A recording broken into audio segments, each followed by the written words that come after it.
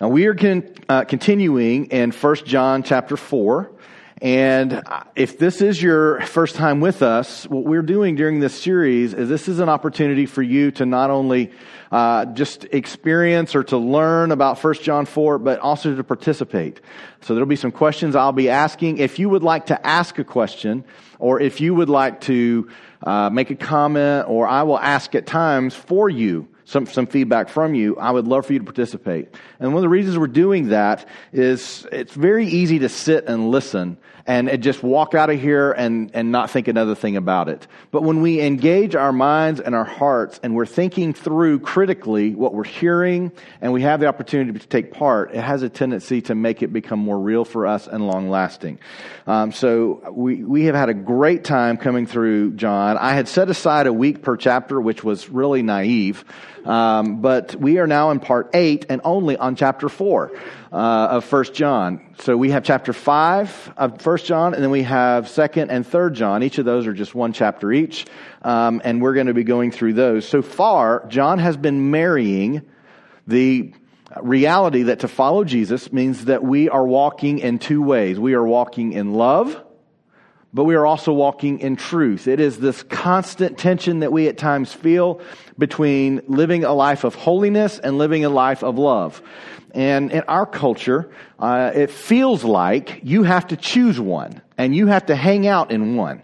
I either have to pursue holiness and righteousness and right living and right doing and serving and giving and all the doing things, or I need to just, love and just be accepting and just let people feel okay around me. And it feels like that you have to choose a camp. That's what our culture wants us to believe. And yet what John is saying is, if you're going to follow Jesus, you are going to be doing both. You are going to be loving people, but you must walk in truth. And he's been trying to demonstrate that in different ways to these churches in Turkey, that this is what it looks like to follow Jesus. Now, we are going to make a bit of a transition for today, and then next week we'll pick back up on his huge focus on love, because he stops for a minute after saying, if you love Jesus, you're going to follow him. If you're following Jesus, you're going to obey his commands. If you're going to abide in Christ and he's going to abide in you, that means walking in truth.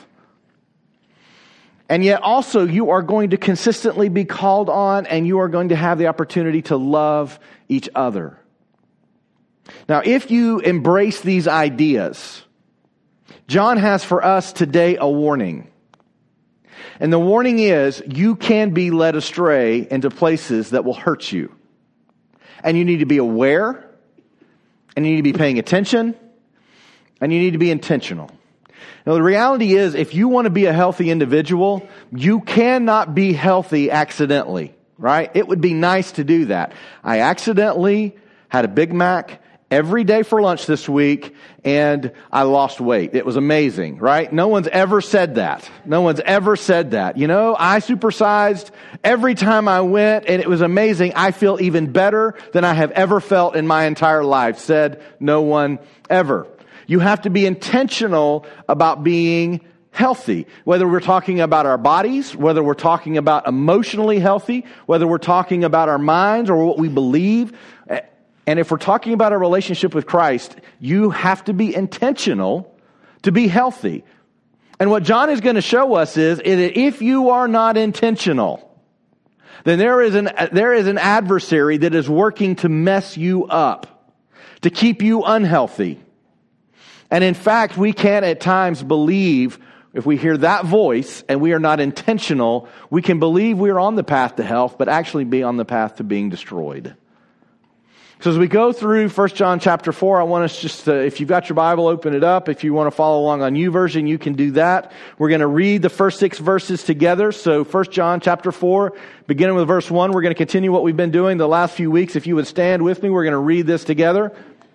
First 6 verses of 1 John chapter 4 says, Beloved, do not believe every spirit, but test the spirits to see whether they are from God. For many false prophets have gone out into the world. By this you know the Spirit of God. Every spirit that confesses that Jesus Christ has come in the flesh is from God, and every spirit that does not confess Jesus is not from God. This is the spirit of the Antichrist, which you heard was coming and now is in the world already. Little children, you are from God and have overcome them. For he who is in you is greater than he who is in the world. They are from the world, therefore they speak from the world, and the world listens to them. We are from God. Whoever knows God listens to us. Whoever is not from God does not listen to us. By this we know the spirit of truth and the spirit of error. Thank you. You can be seated.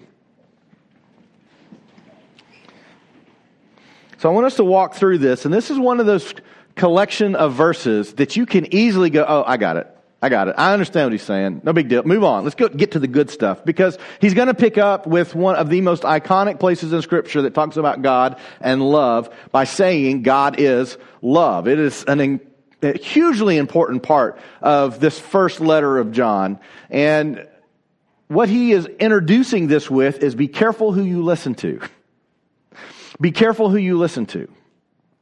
Now, it's easy for you just to say, okay, I'll be careful who I listen to.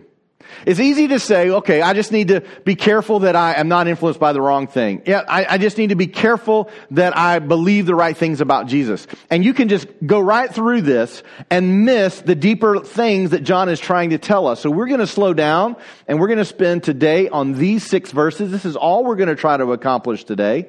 And I'm going to try to get us done so that our children's workers are not going to wonder when we're done, because we've been going kind of long lately. It's totally your fault since you all are talking, right? Not mine. That's the way it works around here. No, I'm kidding. It is totally my fault. But we're going to go through these 6 verses, and I don't know how long it's going to take us to get through here, because there's some meaty stuff for us to consider. But only if we do the very thing that John is encouraging us to do, and that is to examine what is being said. So let's start over with chapter 4, verse 1. Do not believe every spirit. Test the spirits to see whether they are from God, for many false prophets have gone out into the world. What John is saying, and what you know, whether or not you consider this on what you believe about Christ, is that what we believe or what we think has great influence over how we live. See, whatever your thoughts are, wherever they are, whatever your thinking is, what's going on in your head, that's where you will live. If you're constantly telling yourself, I'm not good enough, I don't do anything right, I've got no value, God can't use me, I'm just a big screw up. If that's the reel that goes on in your head over and over and over again on rewind, then you're going to consistently live through life feeling like God will never do anything significant in you or through you, because you don't feel that you actually are able to do that. Alternatively, if you feel like you're the greatest thing that has ever lived on the face of the world, and God has just blessed the world with letting them experience you, and that is what's on rewind, on replay in your head, then you're going to consistently miss what it looks like to know Christ and to follow Him. Our thoughts, our beliefs, they actually direct where our lives go. You see, we need to have a balance of both, in which we have a level of brokenness and of humility that says, I realize I don't have it all together. But we also have to have a level of confidence that says, God can do anything through me. There's a balance in what we say and how we live and what we believe. And there's a lot of people that make a lot of money to help you think the things they want you to think, so that you'll believe the things that they want you to believe. There are a lot of people that this is not only how they make their living, but they make a very good living at it. Some of the things that you have in your home, you would never have purchased had a very smart group not convinced you that that's what you needed. You need a hose that shrinks up into a small little bucket that you can run a car over and it won't break, which, newsflash, it will break. It always breaks. They always break, right? You've got to have an Alexa in your house, don't you? Okay, it's recording you. No big deal. There are other people listening in on your conversations. No big deal. You had a thought, you know what, I think I'm going to get a Starbucks. And now you have 15 Starbucks ads that are popping up all over everywhere you go. But it's no big deal, right? There are a lot of people that make a lot of money telling you what you should think.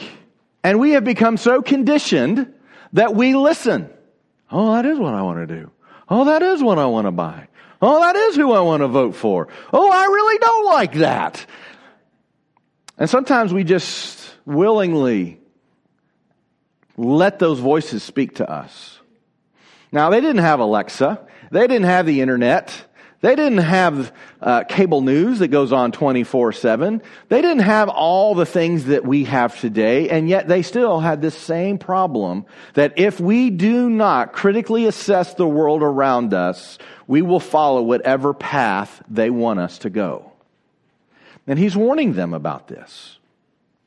Whenever he talks about this, he's telling us that if you are not testing all the statements that you hear, if you are not assessing everything that's taught here, if you are not assessing every message that comes across your Facebook or Instagram or Snapchat feed, if you're not critically assessing those things, you will be pulled in a direction and you may not even realize it. Voltaire said this: those who can make you believe absurdities can make you commit atrocities. Isn't that true? Yeah, and there's all kinds of places that we see this in the world.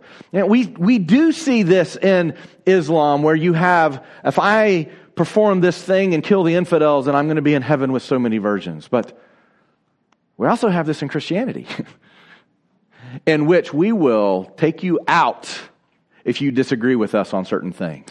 We have the Crusades, in which, as Islam began to grow in Europe and Asia, the church decided to wipe them out, and they did at the edge of a sword. There are all kinds of people that have that ability to change the way you think, and if you give them the ability to tell you how to think, they can take you places you would never go if you were in your right, healthy mind. Now, we talk about this in a number of different ways here. We talk about the ability of pursuing a healthy relationship with God in the sense of being your false self or your true self. That person in which you have become that is influenced by sin, influenced by the world. It is in our worst place. It is whenever we are not fulfilling what God has called us to and our true self, in which we are becoming that which God originally created us to be. The idea of being restored in that place that Jesus is taking us to that won't be fully fulfilled until we're in heaven with Him. But that moving towards health. We do talk about healthy and unhealthy. And these are all things that John is trying to make his readers aware of, because he knows that these are the problems that they face, and that there are people that are trying to tell them things that aren't true to get them off of what is true, so that they are following the path they want for them to follow, not the path that God does. And it is very true. False beliefs will lead to a false faith. You know, when I get together with other pastors, we always joke about all the statistics that say Chattanooga is the most Bible-minded city in the United States. We just laugh. You talk about the number of churches and the number of nonprofits that are in Chattanooga, and this sense that Chattanooga is so healthy, and yet the other statistic that seems to pop up that doesn't seem to make the news so much is we're like one of the top 5 most dangerous cities in the country to live in. Most Bible-minded city. Top 5 most dangerous city. That's per capita. Clearly not like Chicago or New York. But for a city our size, we've got some problems.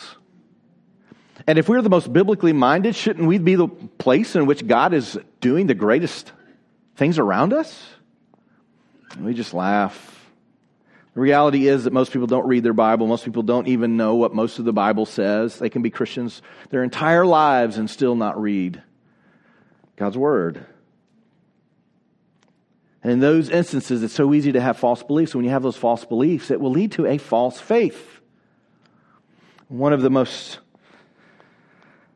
fear-inducing things that Jesus ever says, I believe in Scripture, is when Jesus says, there are some of you that are going to stand before me, and you're going to say, Lord, Lord, and I'm going to say, no, I'm not your Lord. You don't know me. Depart from me. Leave. This is not for you.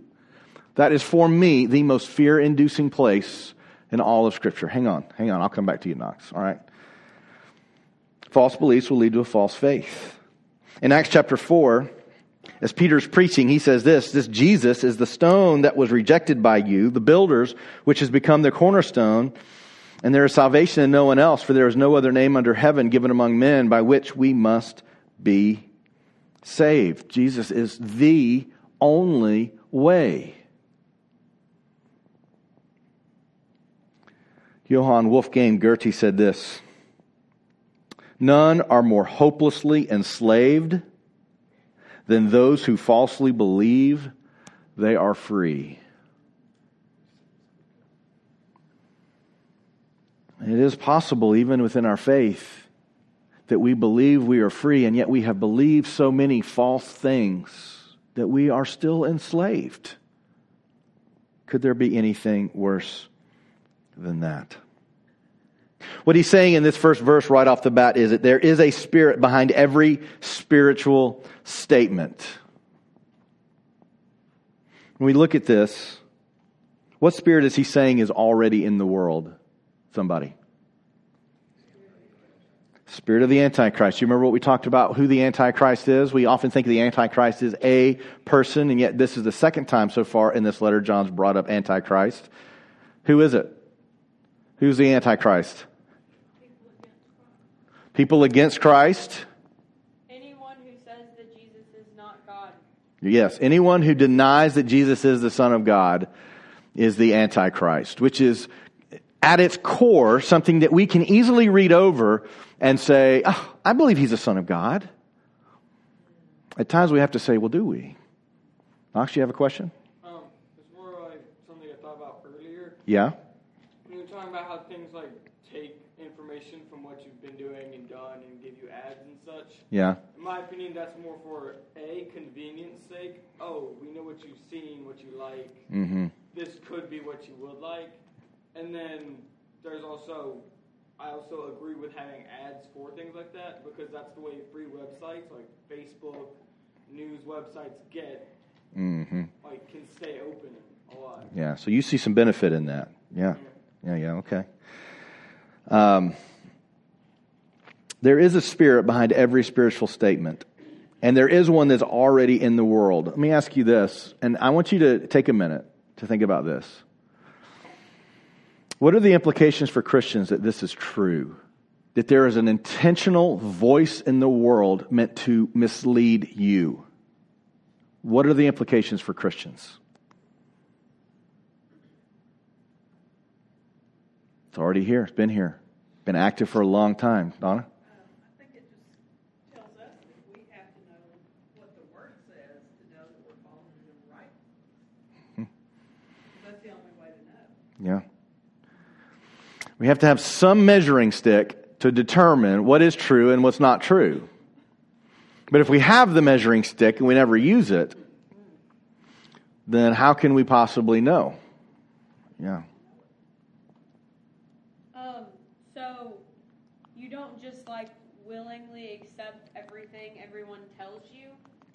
Like you don't just say like if someone, because I mean there's people that like they say they love the Lord, but they actually don't. You know what I mean?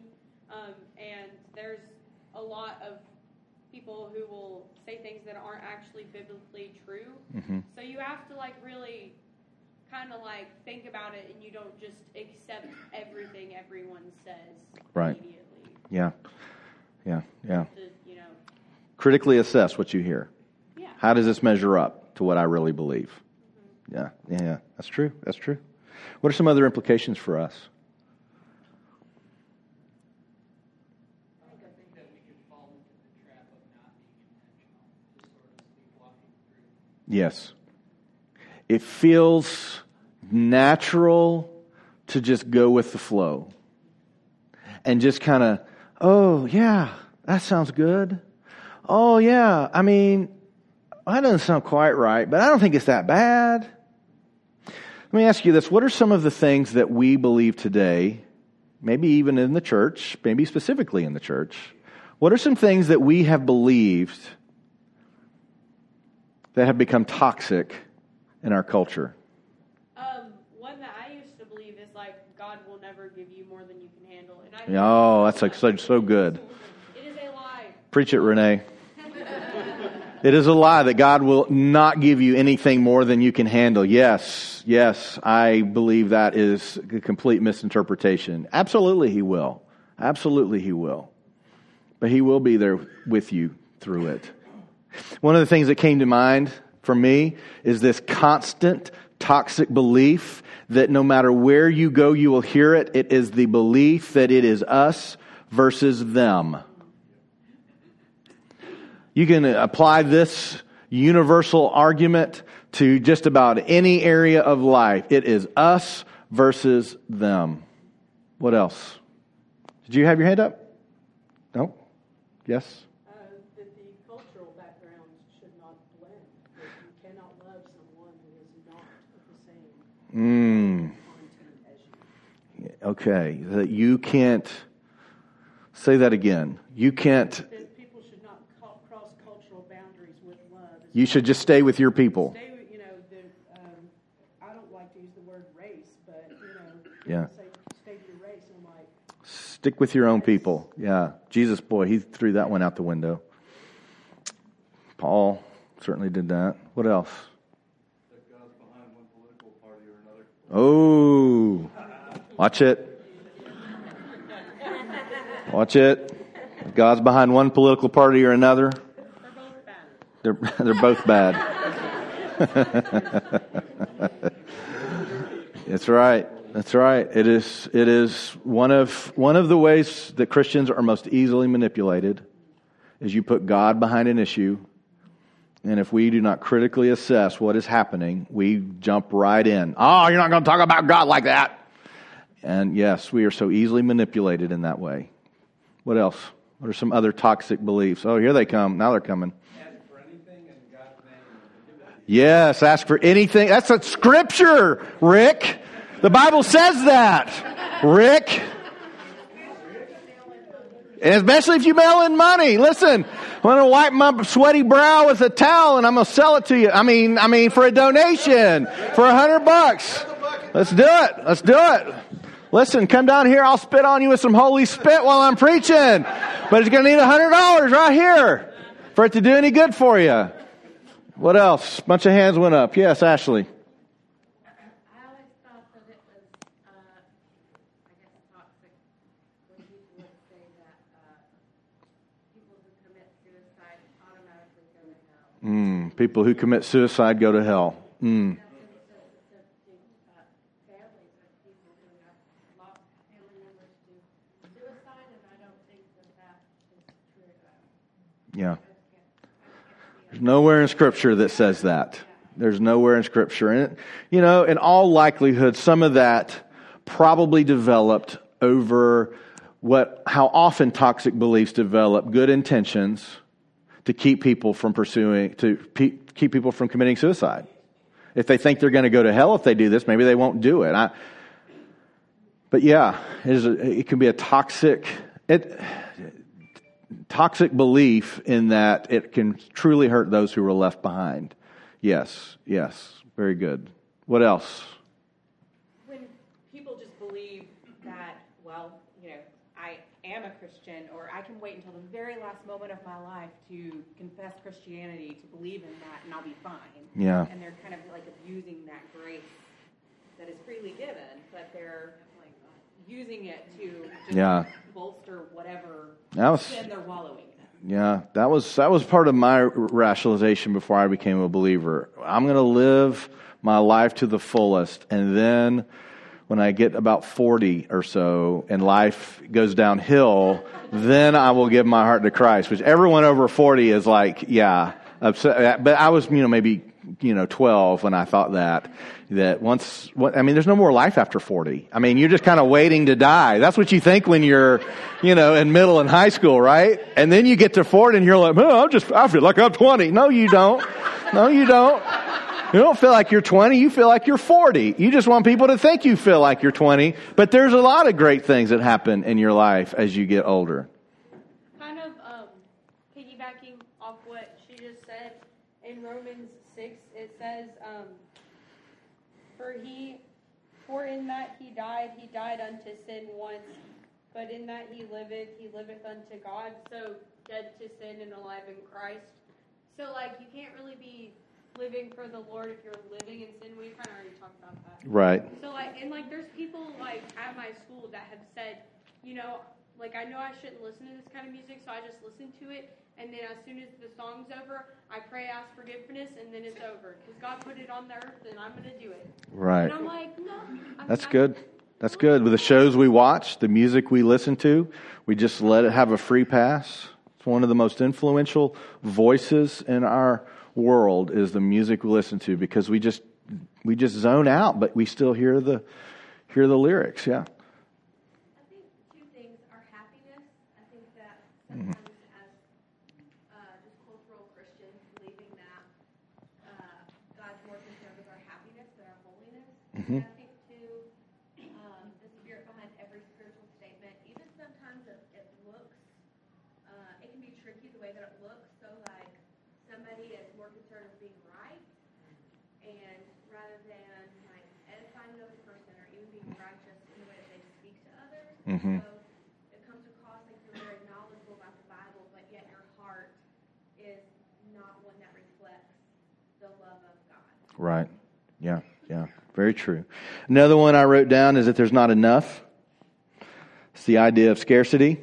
I got to get as much as I can get now because there's not much to get, and I got to get mine before you get mine. So I'll hoard as much of whatever it can be. I'll hoard as much stuff. I'll hoard as much money. I'll hoard as much reputation. I'll hoard as much praise. I got to have it. There's not enough. I got to have it. Yeah. The idea of scarcity is killing families. It's putting people in poverty. It's keeping people in poverty. I just think it's so, it has just made me so frustrated, this Apple Card. Y'all following this Apple Card that's out now? Goldman Sachs card, the upstanding moral bank that they are. If you don't know what I'm talking about, just all you need is a recent history in what Goldman Sachs has been a part of. And now Apple has teamed up to have this Apple Card. It's a titanium card that you can't put in your wallet because it won't work anymore, and you have to polish it in a certain way or it won't work anymore. All the while, it is flying off the shelves. Well, you can't really get it on a shelf. You've got to have it mailed to you. And you can only pay for it through your iPhone, which guess why that they're doing the Apple Card? Because how many of you, don't raise your hand, but how many of you are in credit card debt? Scripture says that the borrower is slave to the lender. And there are many ways in our culture that we willingly enslave. Some of you are going, man, my Apple Card's on the way. I'm not listening to this. Apple wants to enslave you. Goldman Sachs wants to enslave you. Citibank, as cool as their commercials are, want to enslave you. This is the whole reason we're offering a Financial Peace University, because there is freedom being out of debt. And if you are in debt, which most people are, and if you are a young family, you're probably already leveraged to the hilt. Now you can't even go to Android, not that you would want to, but if you did want to, because I can't pay my bill for my Apple Card on an Android phone.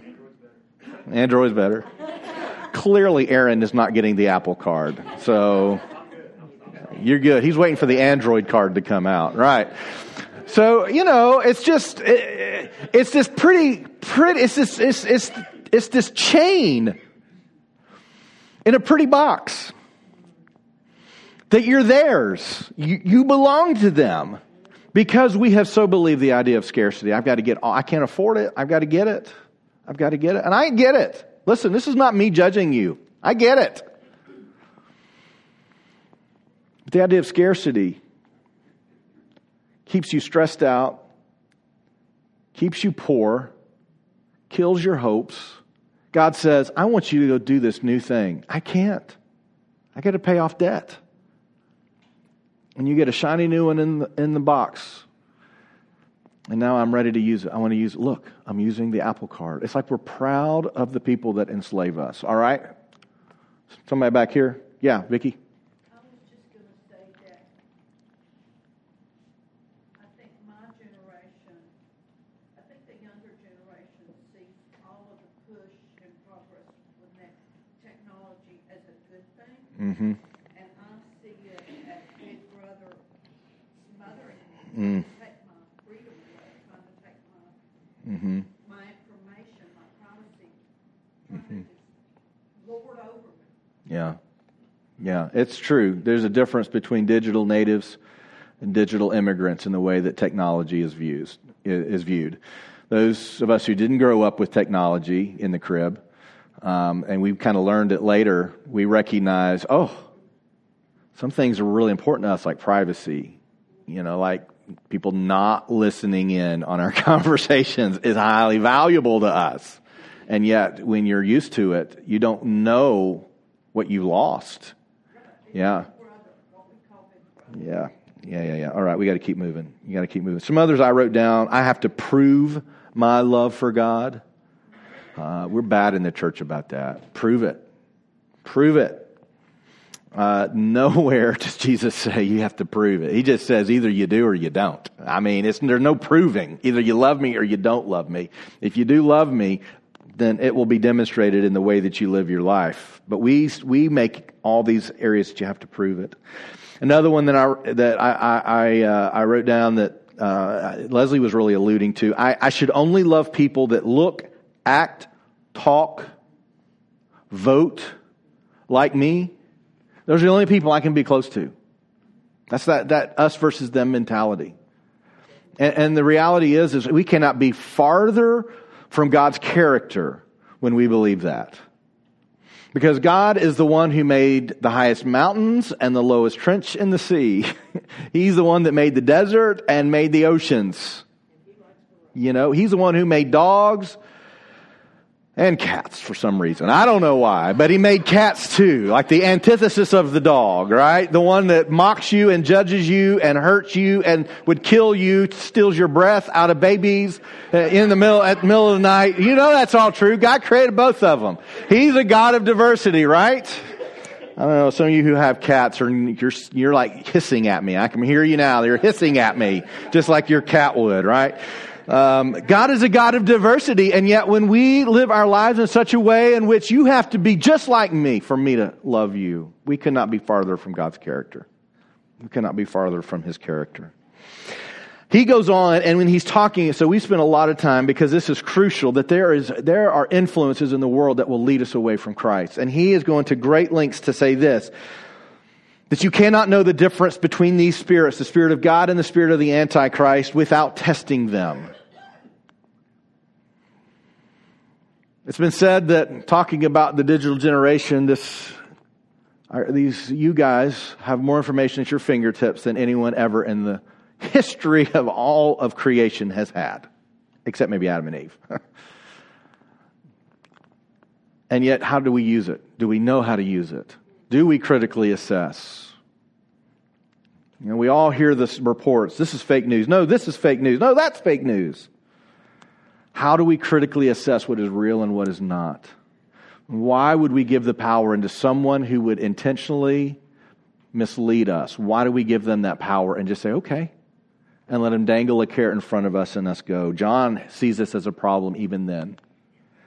And he says you have to test them. Now, to test means to be familiar with or to examine. It doesn't mean that I go, oh, sounds good. That is not a test, right? That is not a test. Oh, sounds good. It sounds good to me. I mean, it doesn't sound great, but it doesn't really sound terrible either, so I think it's okay. One of the other lies or toxic beliefs that we have is whatever you want to believe is true for you is fine. Whatever I want to believe is true for me is fine. They're both true for each of us. No, they're not. God sets the standard. What God says is true. Nothing else is.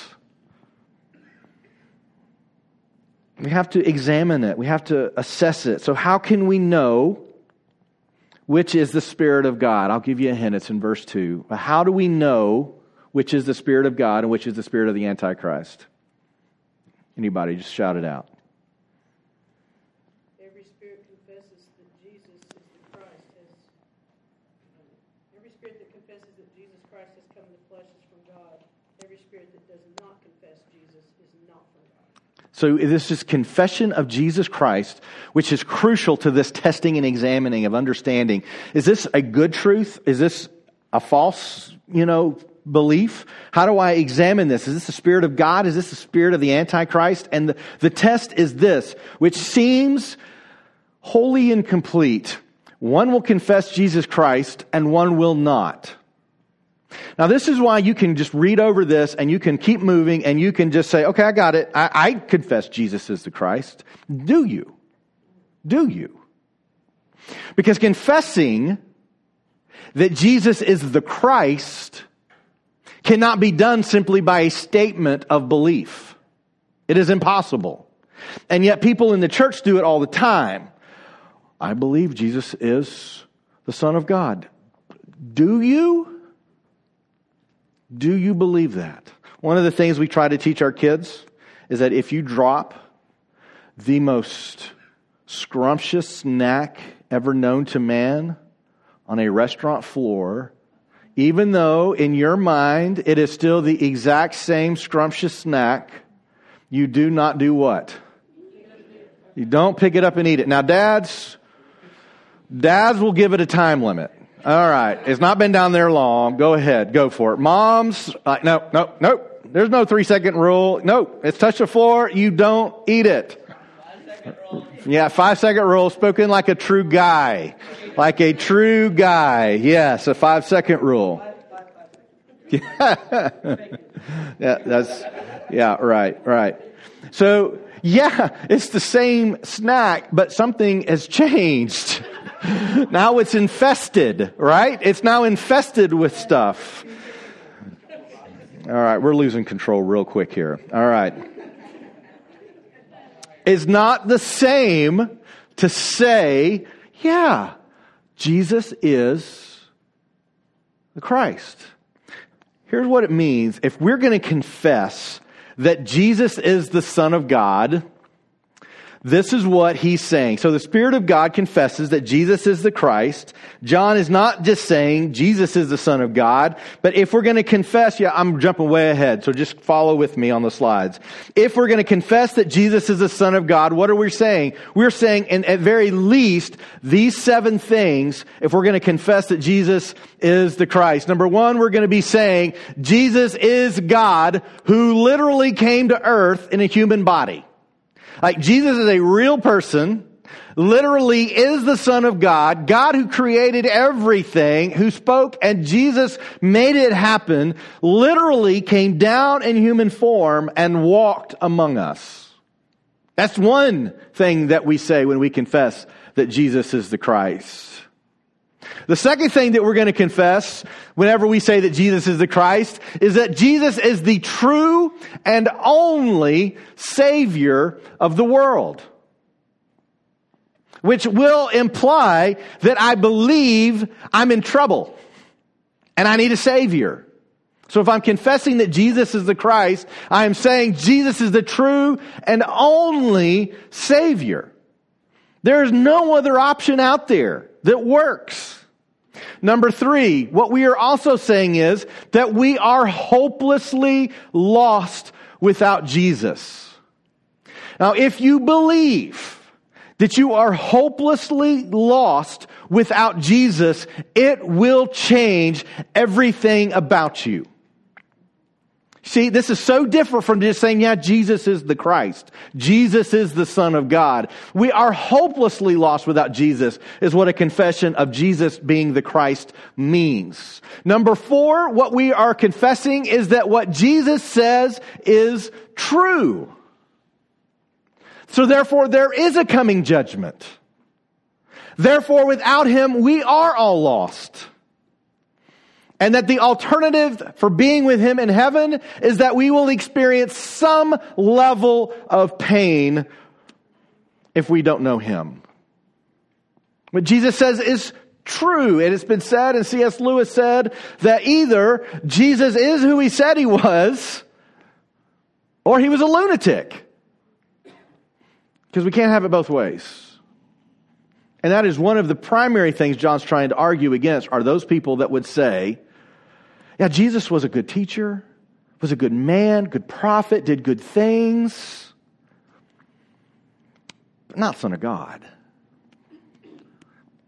What Jesus says is true when we confess Jesus is the Christ. Number 5, there is a Holy Spirit that dwells in us. Why? Because Jesus said so. If you're a follower of Jesus, that means that you have the Holy Spirit living within you. When I confess Jesus is the Christ, I am confessing the Holy Spirit lives within me. Again, do you see how far we've come from simply saying Jesus is the Son of God or Jesus is the Christ? See, just by saying the statement does not mean that we believe any of these other things. Number 6, Jesus changes everything about us. It's the parable of the wineskins. You do not put new wine in old skins. It's all made new. You are a new creation. So if we confess Jesus as Christ, we are confessing that everything about us is changing. Number 7, and this is the killer for some of us, we submit to Jesus in every area of our lives. Maybe every should be softened to allow for growth, but not softened to allow us to not submit. Right? Because I'll be honest, I don't submit in every area of my life, but in more areas than I used to, and I'm still working to be in every area of my life. This is the part of sanctification. We are learning. We are in the process of submitting. John Stott says, true faith examines its object before reposing confidence in it. In other words, I'm critically assessing whether I believe or want these things before I ever claim to confess Jesus is the Christ. So, the Spirit of God is going to say, yes, all these 7 things. And you could add more. This is not like the definitive theological list. But these are 7 things that it does say. And the spirit of the Antichrist is going to deny those things. Don't have to submit. You don't have to follow what Jesus says if you don't agree with it. There are other ways to get to heaven. Jesus is a good person, not really the Son of God necessarily. But if you want to believe that, that's fine. You know, all these areas, but you don't have to submit because Jesus won't ever ask you to do something you don't want to do. You know, those are all things that the world will tell you. That's the Antichrist. And that's the Antichrist. That's right. That is the Antichrist. We were reading letters to the church on our Wednesday night group before we started with Acts. It's by Francis Chan. And one of the statements that I still just rings through my head, it was a pastor overseas that talked about us here in America. And he said, what you call sanctification, we call prerequisite. In other words, you say, yeah, you need to get better at these things. And you can kind of agree to these things over time. What we say is, no, you don't actually know Jesus until you're already there. So you've got to already be there. And Scripture does seem to bear that out. We have a tendency to say, just try your best. And again, Jesus said, you're in or you're not. There's no in between. And it's something that should chill us to the bone for us to decide, do I really believe Jesus is the Christ? Let's jump down. How are we on time? We're doing okay on time.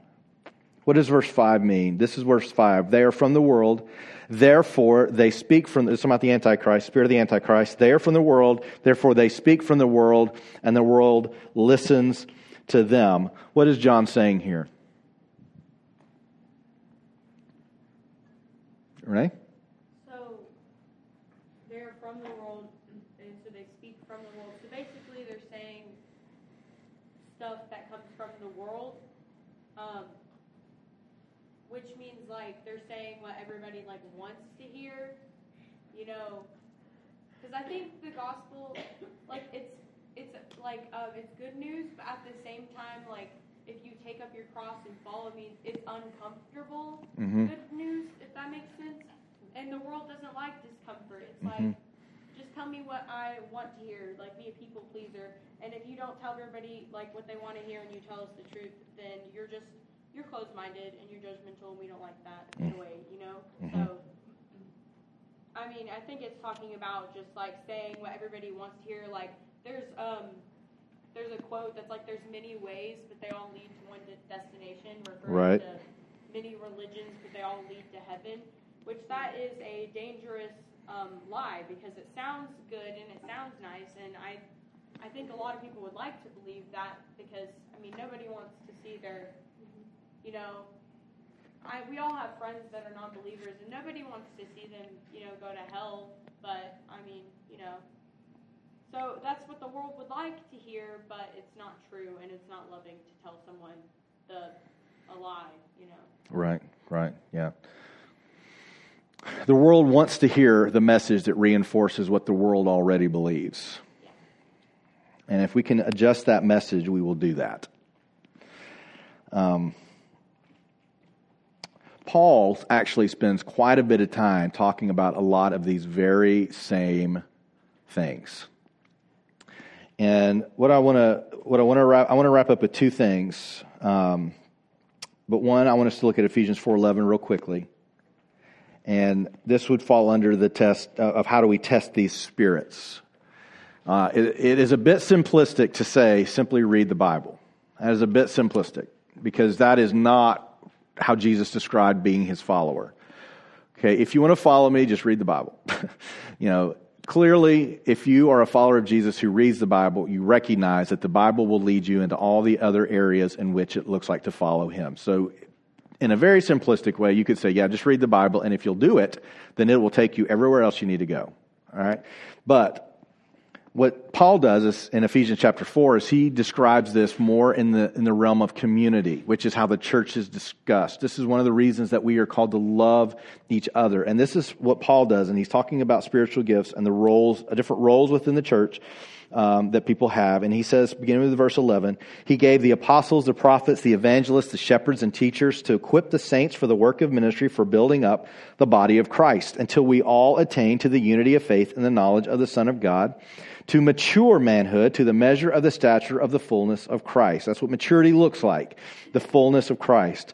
So that we may no longer be children, tossed to and fro by waves and carried by every wind of doctrine. In other words, the words of the Antichrist, the spirit of the Antichrist, that tells us sometimes what we want to hear, but what is absolutely false.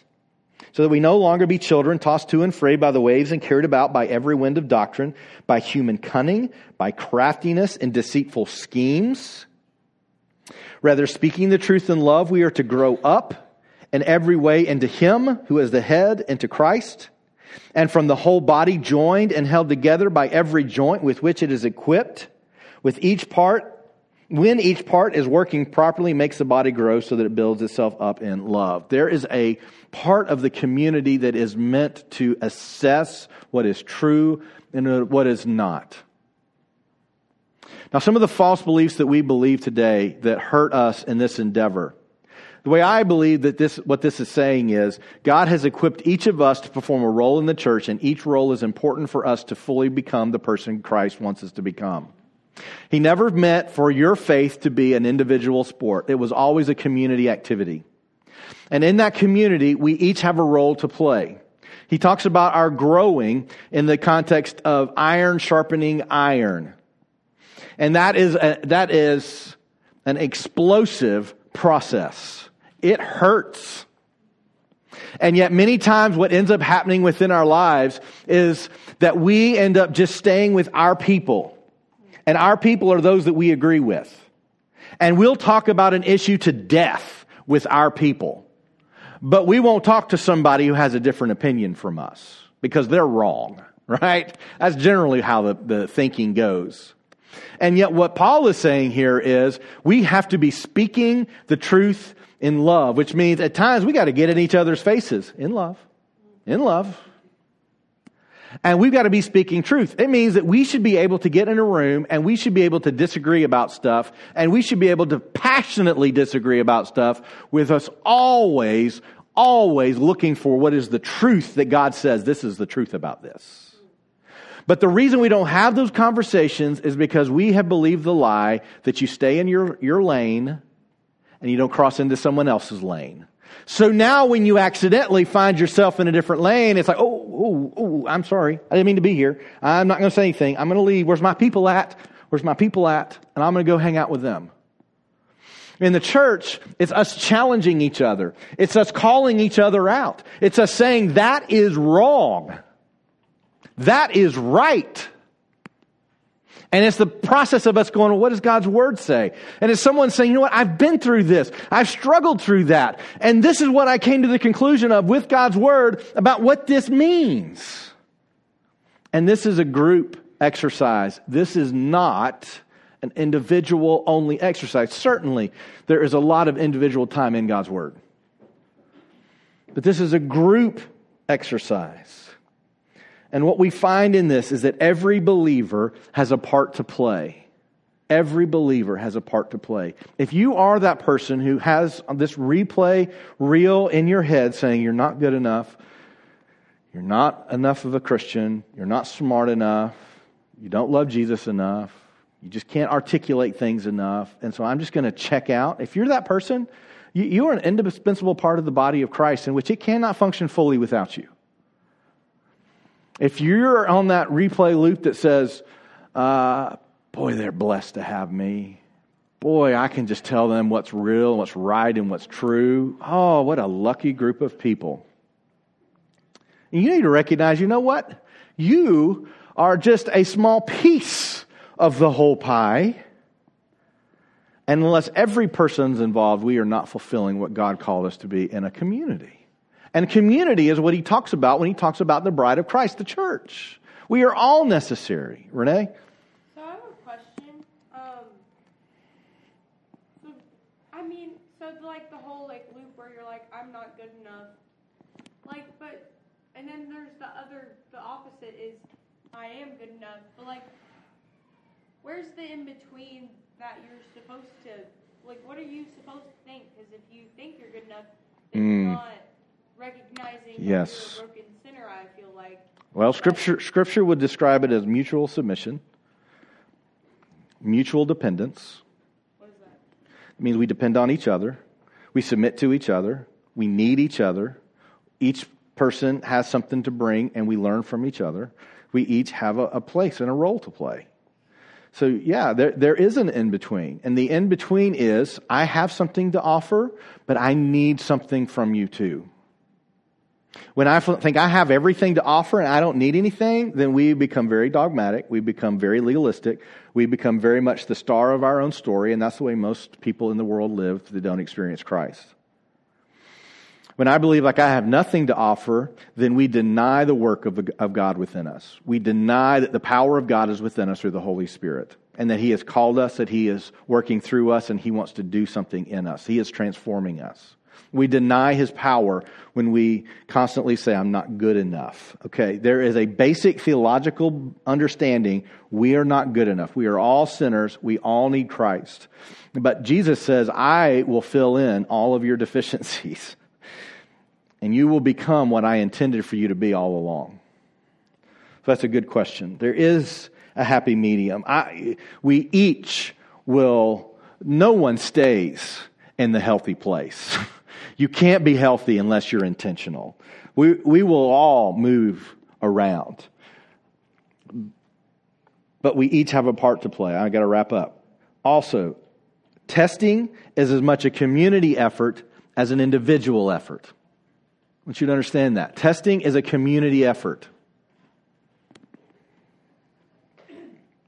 One of the reasons that I believe that John talks so much about loving each other is, let's say you're doing these things. This is what I want to close with this.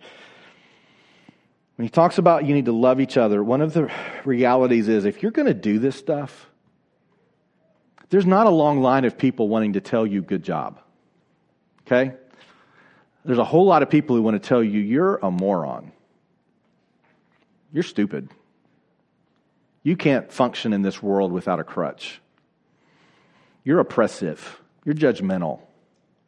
There's a whole list and line of people who are going to tell you all that's wrong with following Jesus because they are listening to the spirit of the Antichrist, and it's what they want to believe because they want to reject Christ, because ultimately every rejection of Christ is an embracing of self. That's the original sin. You can be like God. Every rejection of Christ is an embracing of self. Some of the messages that we sometimes believe, you know what? just be about you. Just love you. And you know what? Just be friends with people who just love you. You know what? That is not the way Jesus ever talked. Ever. Go. He says, love your enemies. He says, turn the other cheek. And listen, it sounds great in a sermon to say, turn the other cheek. But when you've just had your cheek slapped, it does not feel good to turn it. And yet that's the way Jesus talked. We need each other. When we do life alone, when we start segregating ourselves over whatever stupid issue we segregate ourselves over, we deny the ability to encourage one another in a world, in a reality in which the world wants to see us fall. And part of loving each other means that we have to stand together. If our students, you guys decide, I'm going to follow this stuff. I'm going to live this stuff out. I'm going to do this stuff. Jesus is real. This is who I am now. And you don't have any other believers at school that hang out with you that say, that's right, that's good. Then you're going to be at the mercy of everyone else in school that looks at you and says, you're weird. There is a part of this in which we stick together and we love each other because there is a shortage of people willing to do that in the way that Christ loves. And whenever we say, oh, I love them, they're just so nice and smart and good looking and, whatever. And then we say, oh, those people, I don't really hang out with those. I don't really like those people. And they're our brothers and sisters in Christ. Listen, we need each other. We need to encourage one another. If we are not loving, supporting, helping one another, we are leaving our brothers and sisters on a battlefield without a weapon or a shield. That's what we do when we choose not to love each other. Now, you can define that however you want. Political party, the version of Scripture that you like to read, the kind of music you like to hear, a specific doctrine that is not central to the faith of knowing Christ. You may say, well, what is that? Like the way we take communion. Do we dip or do we drink or do we peel the little thing and do it that way? There's churches that get in a big uproar over that. They get in a big uproar. Do we baptize here? Do we sprinkle? Do we immerse? Do we go to the lake? People get upset about that stuff. And all the while, the spirit of the Antichrist looks and goes, yeah, this is awesome. Hey, come watch this. They're fighting about communion again. This is awesome. When we stop loving, supporting, and helping each other, we're leaving each other on a battlefield where the spirit of the Antichrist wants to sway us, and we are without defense and we're without weapon. That's one of the reasons that John is saying you need to love each other. You need to support each other. The world is not patting you on the back for following Jesus. At the end of these section of verses, this part of John's encouragement begins at verse 4. It says, little children, you are from God and have overcome them, the spirit of the Antichrist. For he who is in you is greater than he who is in the world. They are from the world, therefore they speak from the world, and the world listens to them. We are from God. Whoever knows God listens to us. Whoever is not from God does not listen to us. By this we know the spirit of truth and the spirit of error. But I love that he says we have overcome this because Jesus has overcome the world. So as you leave here today, I want to encourage you to know the tactics of the enemy, but be immersed in the truths from our Savior. Immerse yourself. Scripture talks about us letting Scripture just flow over us and in us. Immerse yourself in that. Utilize your community. Embrace your brothers and sisters in Christ. And seek the truth that God says is true. Father, I thank you that you have given us not only your word, but people who can teach us what it looks like to follow you even when we get confused, whenever we misunderstand, whenever we have been manipulated. I pray that you would help us to discern between the spirit of truth that comes from you and the spirit that is false that comes from those who deny that you are truly the Christ. I pray that in this room, those who feel that they are alone, they're on the battlefield by themselves, Father, you would bring their church family around them to say, you are not alone. I pray you would open our eyes to see the people that are not only in this room, but the people that are not in this room, to recognize we need to be here for them. We need to look for those that may be suffering. Look for those who may feel weak. Look for those who are off alone and go to them and draw them into this community. And Father, I pray that we would ultimately be true to our confession that Jesus is the Christ. That we are fully submissive. We recognize you are our only Savior. We are hopelessly lost without you. Remind us of the beauty of being able to walk with you. It's in Jesus' name we pray. Amen.